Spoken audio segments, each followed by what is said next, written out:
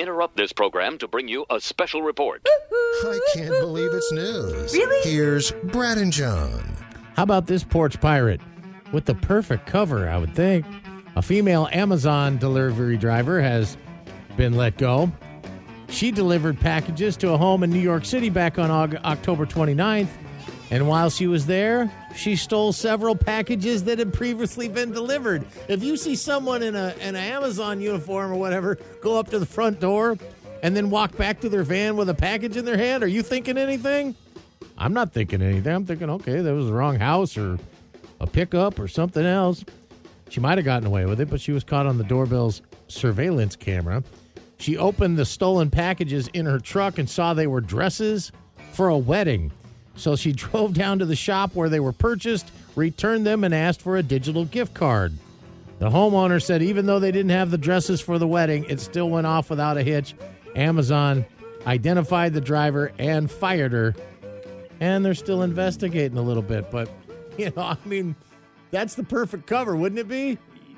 Yeah. You're not going to think twice, I guess, if you see somebody. You see an Amazon truck pull up in front of the house, taking packages back and forth. You don't look.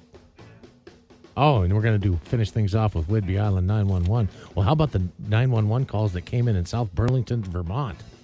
The calls started coming in at the University Mall in South Burlington Tuesday. Police asked the public for help identifying a man seen in the parking lot of the mall. He had 2 swords on him and a handgun. Security guards spotted the man on a surveillance camera, and officers headed to the scene, but they were unable to find the man with the swords and the gun in the mall parking lot. Then Wednesday, investigators say the man in question reached out to them after seeing his picture in the media and said, "Hey, man, those 2 swords and the gun I had, that was a BB gun and 2 swords that I bought at the mall." I wasn't stalking the mall. I bought those things at the mall. Oh, okay. And I was walking out to my car. I didn't do anything. What are you talking about? Then they went over and investigated. Yeah, I guess he did buy those at the mall. They didn't know that they had that in the mall? They didn't know. It was a BB gun that he got at the sports goods store and a couple swords he got at one of those specialty stores. Checks out. Okay, never mind. The calls you are about to hear are true. Yes, sir. Really? Yes, sir. No, really. It's Whidbey Island 911. Here's Brad and John. All right, son, the party's over. Let's have that grenade. All right. So, yeah, those, as it turned out, those were pointless 911 calls there that you had about that guy. But these do have purpose. These are real emergencies out on Whidbey Island. These are the ones that the authorities are chasing down. Let's start with Wednesday, September 28th, 1:05 p.m., Carl Avenue. 911 caller says, there's a man wearing red shorts, and he's beating on his truck. You better send 2 cars over there. Friday, September 30th, 1:18 p.m., Wanamaker Road. 911 caller says, I've been behaving poorly, throwing rocks and spitting. Sunday, October 2nd, 12:42 a.m., Orchard Loop.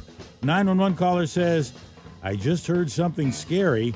It was either an animal or a motorcycle. Sunday, October 2nd, 7:30 a.m., Maxwellton Road. 911 caller says, sounds like there's some cows in distress. Monday, October 3rd, 10:28 a.m., Goss Lake Road. 911 caller says, I just got threatened by someone with a drug mouth. They had no teeth. And finally, Monday, September 26th, 2:59 p.m., Terry Road. 911 caller says, my neighbor sold me some rotten wood. I'd like to speak to the wood police. I'll call the office, get a couple of black and whites up here to take them in.